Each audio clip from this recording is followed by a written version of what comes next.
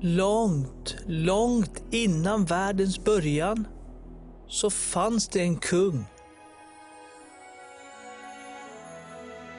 Härlighetens kung.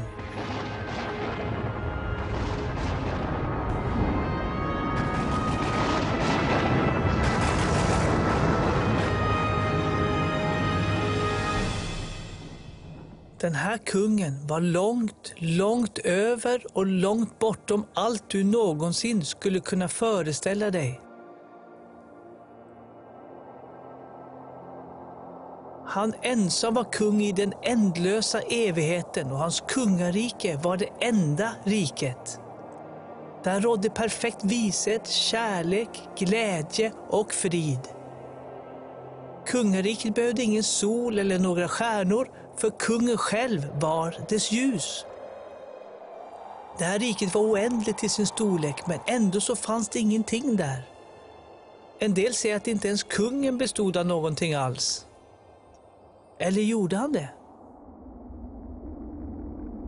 Ett av de tidigaste mysterierna med den här kungen var att även vid den tid då han var den enda som existerade så var han aldrig ensam.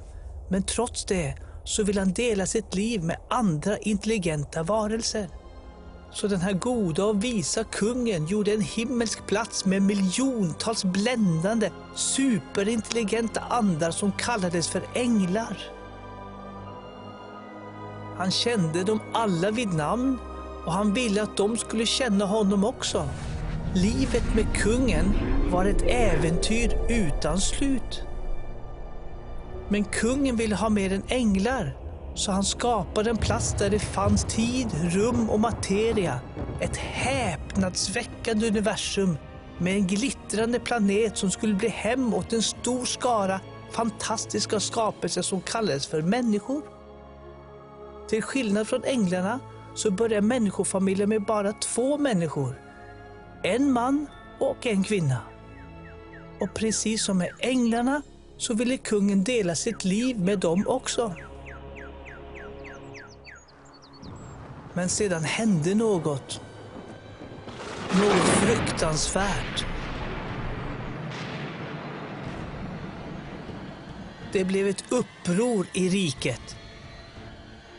Först i himlen och sedan också på jorden. En av de rebelliska änglarna tog över jorden genom att ta människorna till fånga. Men kungen var inte förvånad. Djupt inne i kungens hjärta fanns en räddningsplan så stor, så mysterisk,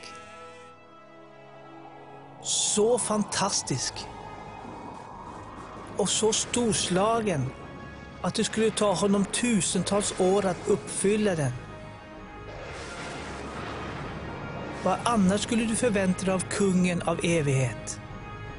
Han lever bortom all tid.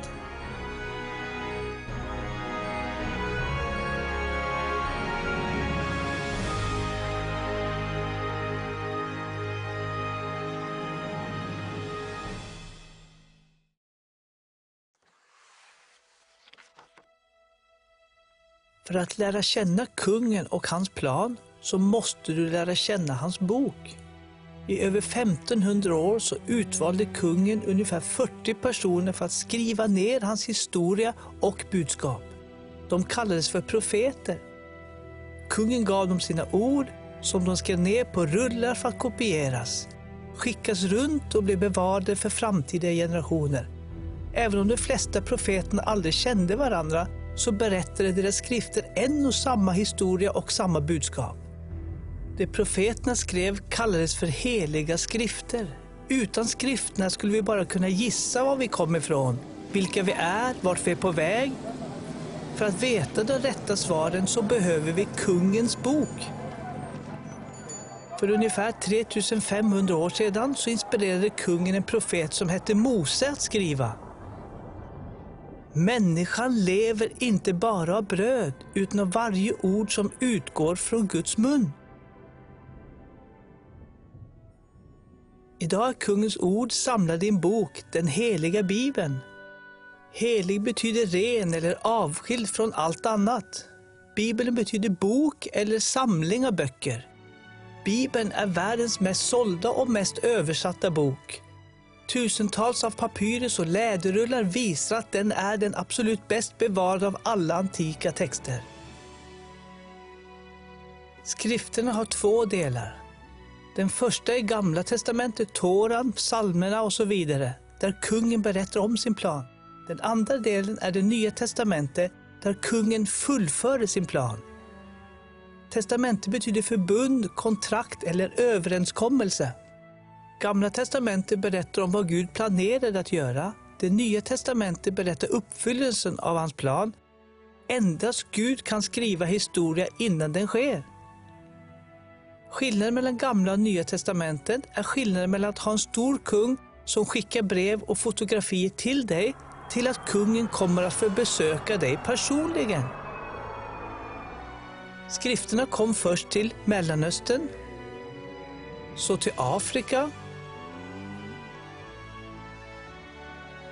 Asien och till Europa och sedan till Amerika och bortom det. Profeterna kom från Mellanöstern, men historien och budskapet är skrivet för varje nation, för varje familj, för varenda person. För dig.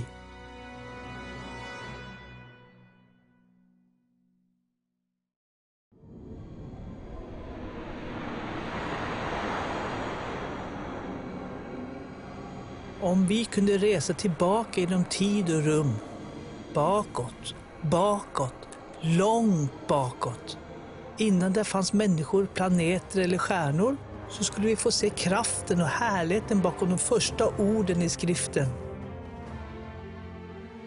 I början skapade Gud himmel och jord. Idag tror många människor att världen och alla dess under blev till helt utan en allvis skapare. Men deras teorier kan inte förklara universums komplexa design och förutsägbara ordning.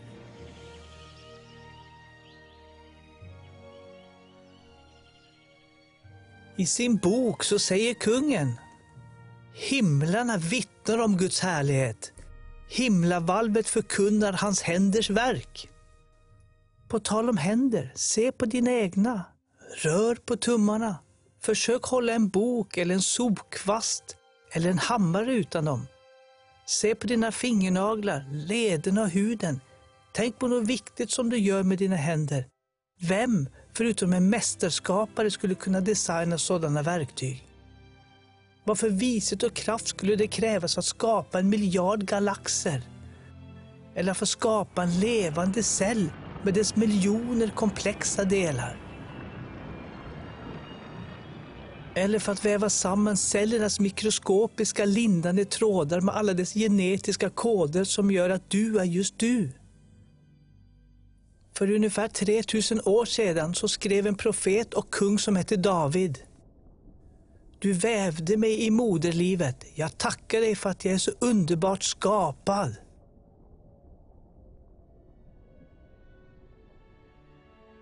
Skulle du vilja möta den som formade dig?